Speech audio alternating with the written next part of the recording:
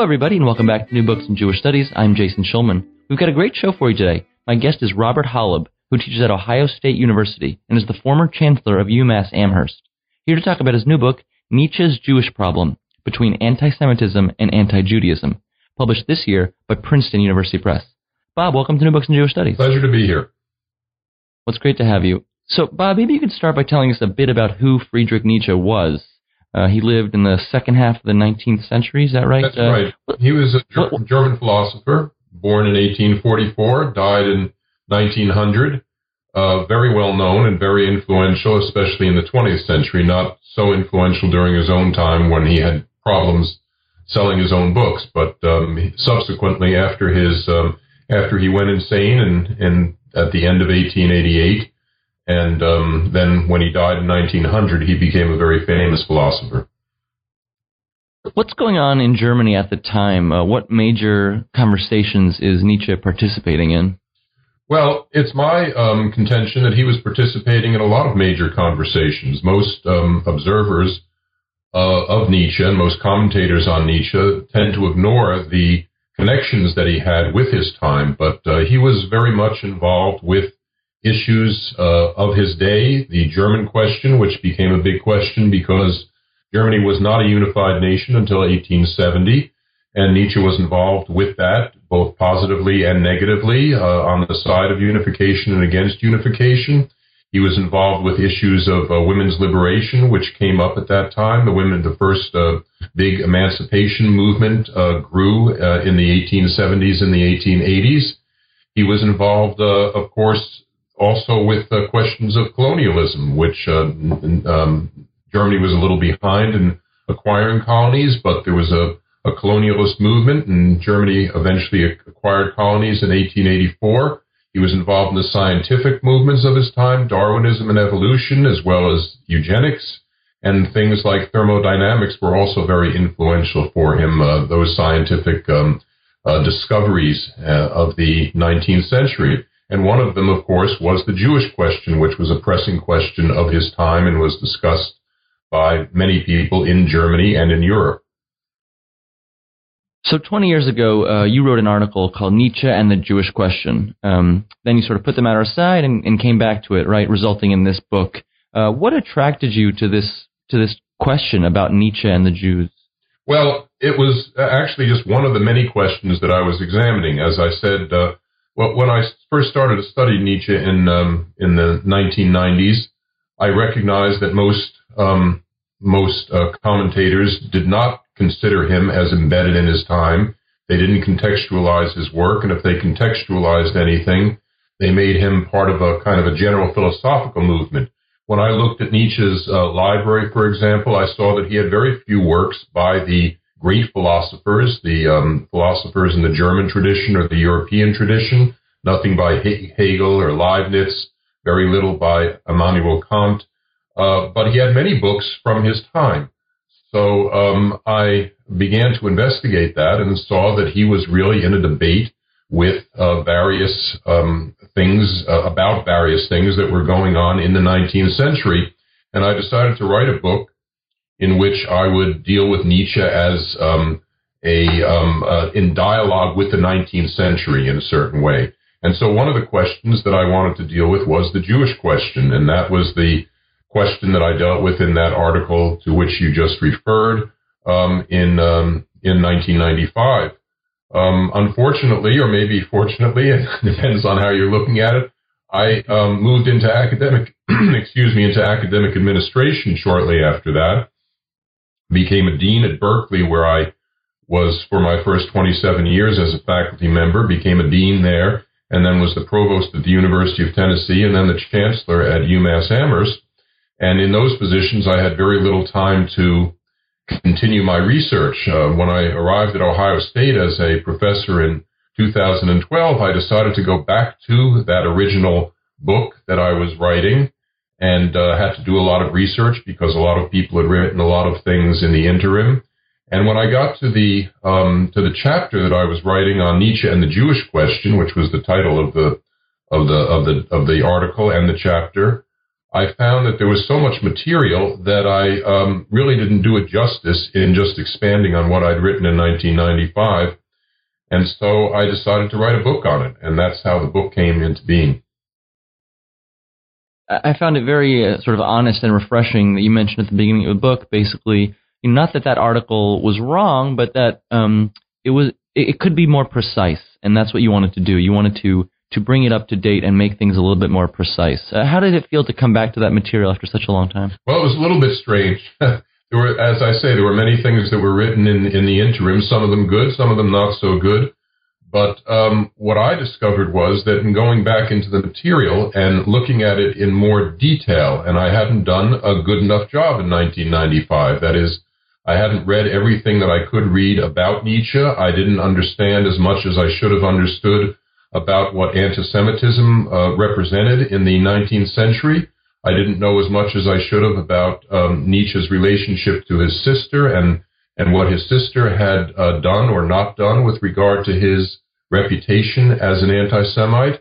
I hadn't looked at all of the early lectures in as much detail as I should have, and I hadn't considered closely enough, I think, his relationship to Richard Wagner and Richard Wagner's wife Cosima as a really important moment in Nietzsche's anti-Jewish thought. So there were things that were right in that article. I don't think it was wrong, but it wasn't really refined enough, and it didn't resolve issues that should have been resolved and that I tried to resolve now in this book.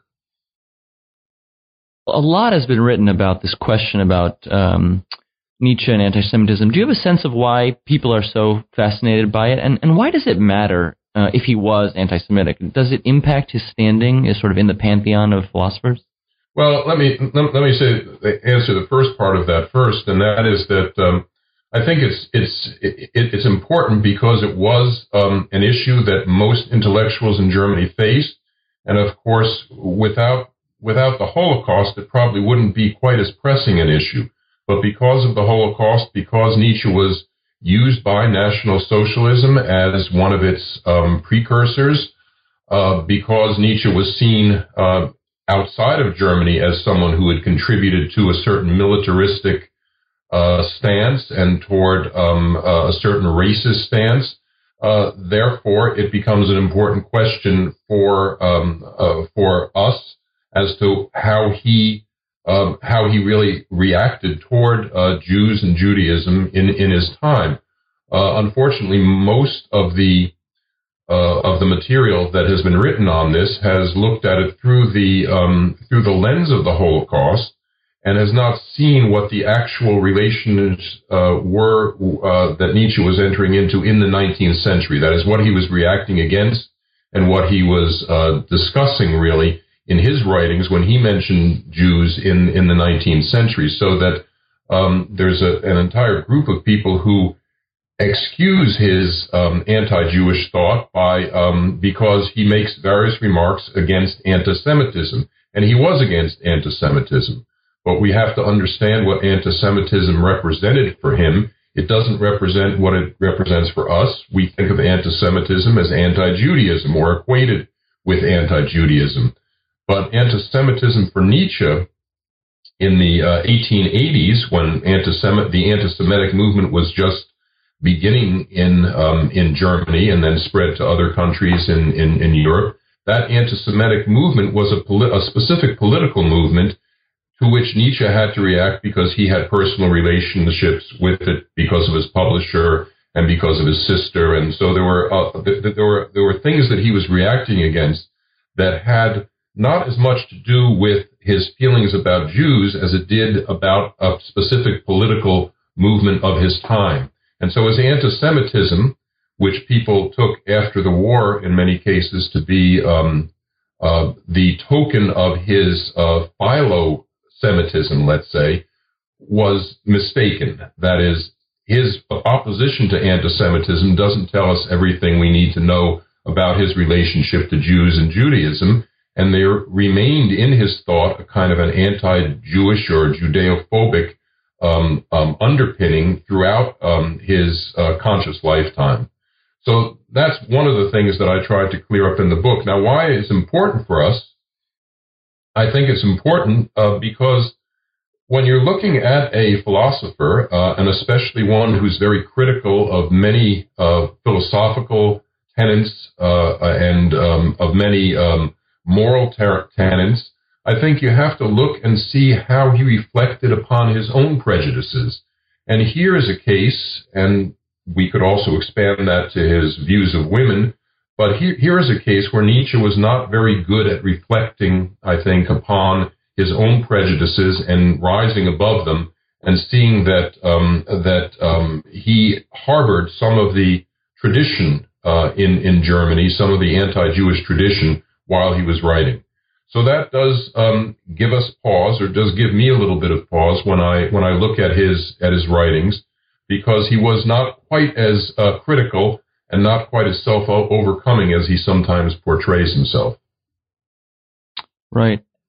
Just to go back to the first part of that question. So, the thinking of anti-Semitism as a political movement grounded in the late 19th century is really sort of the key to understanding the difference between that and what we think of as just regular anti-Semitism today. How did you sort of come up with the distinction between anti-Semitism and Judeophobia, which is just sort of a negative bias, but doesn't have any sort of political stake? Well, I use that as a kind of heuristic map for the book, because I couldn't use anti-Semitic because I wanted to use that in the very specific sense of referring to these movements in the 1880s. Now, anti-Semitism as a word doesn't even come into existence until around 1880. We're not quite sure who used the word first, but it arose in that anti-Jewish context of the early 1880s, and so you're dealing with something fairly specific when you're dealing with anti-Semitism if you're living in 1880, and a lot of the individuals who lived at that time didn't think it was the right word, including Nietzsche. Nietzsche says in his notebooks he writes about Miso-Juden, that is Miso, the prefix for hatred of, and Juden for Jews. This is what he calls the anti-Semites, because that's a more correct formulation. They weren't against Semites, that is all the Semites, they were against just the Jews. And so anti-Semitic is really the wrong word for anti-Jewish, and people recognize that. The National Socialists recognized that and discouraged the use of that word, and people in Nietzsche's time also were taken aback by that word because they were against the Jews and not necessarily against all Semites. So this is what attracted me to it was the wrong use of this word, and so I looked at where it came from and what was going on and why it was being used, and then I saw that Nietzsche was reacting against something quite different than I had originally thought. That is, he wasn't someone who turned against anti-Semitism because he was didn't hold any prejudices against Jews, or didn't adhere to some cliches about the Jewish people and what Jews represented in Europe. He did it because he was against this specific movement, which was a much cruder movement that suggested solutions that Nietzsche felt were extreme and unworkable and unrealistic in the time. And so that I had to make then a distinction between anti-Semitic thought, as it existed in Nietzsche's time, and Judeophobic thought, or anti-Jewish thought, which is something a little bit different. So during his lifetime, anti-Semites didn't really consider him an ally, which is kind of a favorable point for your argument. It's only after his death that his writing gets picked up and appropriated. Can you tell us a little bit about how groups co-opted him for sort of right-wing ends, and tell us about his sister and the publication of his work? Mm-hmm. Well, the first thing is that at first the anti-Semites did think he belonged to them. Before he started to write against anti-Semitism, they considered him to be an ally, and the reason they did was because he came out of the Wagner Circle. The Wagner Circle, Richard Wagner had written very many things against Jews, so they considered him to be part of the extended Wagner Circle and thought he was a natural ally. Only when he started then to write against anti-Semitism did they see that he wasn't that much of an ally, and so there was conflict between him and many anti-Semitic groups in the late 1880s. But gradually, the right wing, as you got into the 20th century, began to adopt Nietzsche because of his kind of, let's say, oppositional stance toward the status quo. And we have to remember that the right-wing movement in the early part of the 20th century was not a conservative movement. It was opposed to the status quo. Even the National Socialist movement considered itself a movement rather than a party almost. So that we're dealing with people who like this kind of oppositional character in Nietzsche. And eventually, he was forgiven for his remarks against anti-Semitism, forgiven for his remarks against the German nation, which are the two pillars of the kind of National Socialist movement, anti-Semitism and ultranationalism. He was forgiven for those by saying, well, in his time, he had good reason to oppose the anti-Semites of his time, and he had good reason to oppose the Bismarckian nationalism of that time. But if he were living in our time, the speculation was, then he would be on our side, which, of course, is a kind of an argument that's impossible to refute and impossible to prove. But that's how he gradually got integrated into the right-wing movement. He made many very positive remarks about war and the warrior, some of which people see as metaphorical, but were taken quite literally. So he became popular during World War I would say, as the first big conservative or right-wing appropriation of Nietzsche. And then throughout the Weimar Republic, he was adopted by leftists as well as the right wing. He had appeal to both of them because of this kind of oppositional status. And only when you get into the Third Reich, after Hitler comes to power in 1933, is he looked upon throughout the German academic world, although there was some controversy there as well, he was looked upon as a precursor of National Socialism because of very influential Nazis picked him up as this kind of a precursor. In the external world, that is, the world external to Germany, he was also seen as someone who had contributed to a kind of bellicose German profile, and therefore was also seen as someone who was in line with National Socialism. So that was how he became associated with them. After the war, there was an attempt in Germany by various individuals and in the United States by Walter Kaufmann mostly to exonerate Nietzsche in some way. And in this exoneration, they looked for someone to blame. And the person who got blamed for his anti-Semitism and for his ultranationalism was his sister Elizabeth, who herself had known Hitler and was in charge of the Nietzsche archives for many years. So she was someone who was a natural person to blame for putting Nietzsche into this National Socialist camp.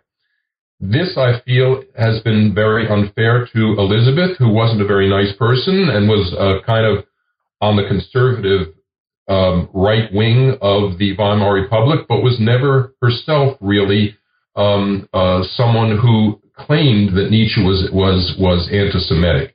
That is, if you read what she wrote about Nietzsche, she always claimed that he wasn't an anti-Semite, that he wasn't anti-Jewish, that Wagner was the anti-Semite and Nietzsche wasn't. And she herself, who had married one of the chief agitators of the anti-Semitic movement, a man named Bernhard Förster, and had moved with him to Paraguay to found a kind of a pure Aryan colony in Nueva Germania, she herself broke away from her anti-Semitism by the 1890s and said publicly that she had no reason to oppose the Jews at all. So that blaming her was an easy thing after the war in order to exonerate Nietzsche from any guilt with regard to anti-Semitism, but it just wasn't true. It just wasn't the right story. And circumstantial evidence leads people to blame Elizabeth for this, because she was married to an anti-Semite, because she knew Hitler, because Hitler came to the Nietzsche archives and was very favorably was photographed with Elizabeth, because Hitler also attended Elizabeth's funeral when she died in 1935. So all of this circumstantial evidence makes it appear that Elizabeth would have been someone who could have made Nietzsche into an anti-Semite, but she didn't. The one thing that she did do is she falsified some of his works. So she did tinker with his letters and a little bit with the texts that we have. But if you look at what she did, there is nothing in what she did that makes Nietzsche more anti-Jewish than he was. There is nothing that excises the remarks against anti-Semitism, which she includes in her version of his letters. There's nothing she does in his works that really makes him into an anti-Semite or an ultranationalist. So I think that people have taken this up very quickly, and Elizabeth is still looked upon as the evil person who pushed Nietzsche into this camp. But if you look at the evidence soberly, you'll see that this just wasn't true. Mm-hmm. I want to ask you about Wagner. You mentioned him a couple of times. Why is he so central to Nietzsche? And a larger question, I guess, is failure to condemn something the same as approving it? Well, that second question is a harder one to answer, but I can talk a little bit about the relationship of Nietzsche and Wagner. Nietzsche met Wagner in 1868. Nietzsche at that time was a student in Leipzig, so he hadn't even gotten his PhD. He didn't have a position as a professor. Wagner was already a well-known composer throughout Europe. He was a European celebrity at that time. The relationship that we sometimes imagine between the two is one of equals, but they weren't equal at all. Wagner was actually from Nietzsche's father's generation, not from Nietzsche's generation. And if you know something about Wagner, then you know that he had an entire entourage of people, and Nietzsche more or less became part of his entourage, not his intellectual equal. As so that when Nietzsche later on in 1888, when he writes Nietzsche contra Wagner as a text, that is trying to put them on the same plane, but they were never on the same plane in terms of their European fame or their fame in Germany. So Nietzsche was very impressed by Wagner, became part of his entourage, and adopted most of his ideology in the late 1860s and the early 1870s. And part of Wagner's ideology was frankly anti-Jewish. Very anti-Jewish. He wrote Judaism in Music. That was a text that he'd written much earlier, but he republished this in 1869, and there was a tremendous response. This was when Nietzsche knew Wagner very well, and Nietzsche was visiting his house in Triebschen, which was not very far from Basel, and so he would go there for Christmas and go there for holidays, and he was close with the Wagners and with Wagner's wife Cosima, this kind of text really had Judaism and Music had a tremendous impact, because there was a great controversy about it, and Jews were not very happy about it. There was some disruption of performances of Wagner. Nietzsche learned all about these things while he was involved with Wagner, and he didn't object to this. What Nietzsche did was he tried to fit in with Wagnerian ideology. So in one of the studies that he wrote, one of the early lectures that he delivered, which would eventually go into his first major non-philological work, which was The Birth of Tragedy, he wrote about Socratism, and says Socratism, which is a negative for Nietzsche. Socratism is this rationalistic movement in Greece that destroys Greek tragedy. He wrote, Socratism in the modern world is the Jewish press. Well, he sent the copy of this lecture to the Wagners, and the Wagners were very upset about this. They're upset not because they didn't agree with this, but because they felt that Nietzsche would ruin his career and his reputation, endanger his position and his standing with making remarks like this, which were, of course, remarks that Wagner had already made in various contexts. But Wagner was much better able to absorb the criticism. So they advised Nietzsche, as far as we can tell from the correspondence, not to do this. Cosima writes to him and says, I agree with everything you're saying, but don't say this so directly. When it's time, we'll all come out and we'll make these kinds of statements, but this isn't the right thing to do.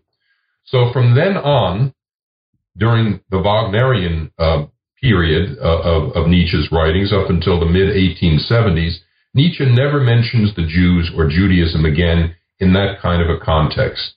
All of the references that he has to Jews and Judaism while he's a Wagnerian acolyte are references that are somewhat hidden. Some of them are pretty obvious. He'll talk about nomadic moneylenders, for example. There's nobody living in the 1870s who wouldn't have identified that phrase, nomadic moneylenders, with Jews. But Nietzsche refrained from mentioning Jews in that kind of a negative cultural light, not mentioning them directly during that period in the early 1870s. And at the same time, he did try to adhere to this anti-Jewish Wagnerian ideology and did so, I think, in various works. And I try to show that in the book as well. Now, the second question that you ask, you'll have to repeat and tell me what kind of a context you're talking about. Well, it seemed that Nietzsche was not disapproving of what Wagner was saying, but that doesn't necessarily mean that he was approving.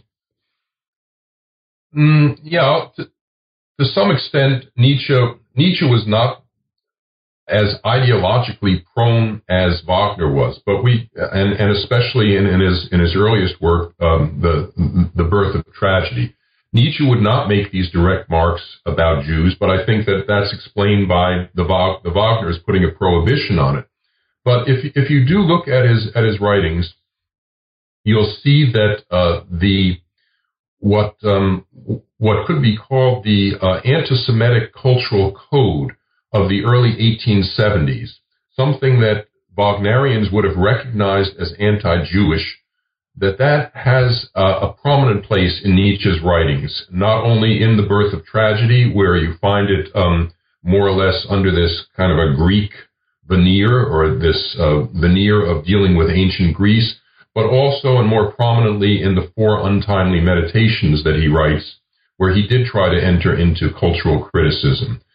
Anti-Jewish thought was never a major, a kind of a major concern of Nietzsche's. That is, Nietzsche did not share with Wagner the kind of paranoia about Jews in culture and Jews in music, although he did feel, at many points, that Jews were the natural opposition to the greatness of the Wagnerian Renaissance that he desired so much.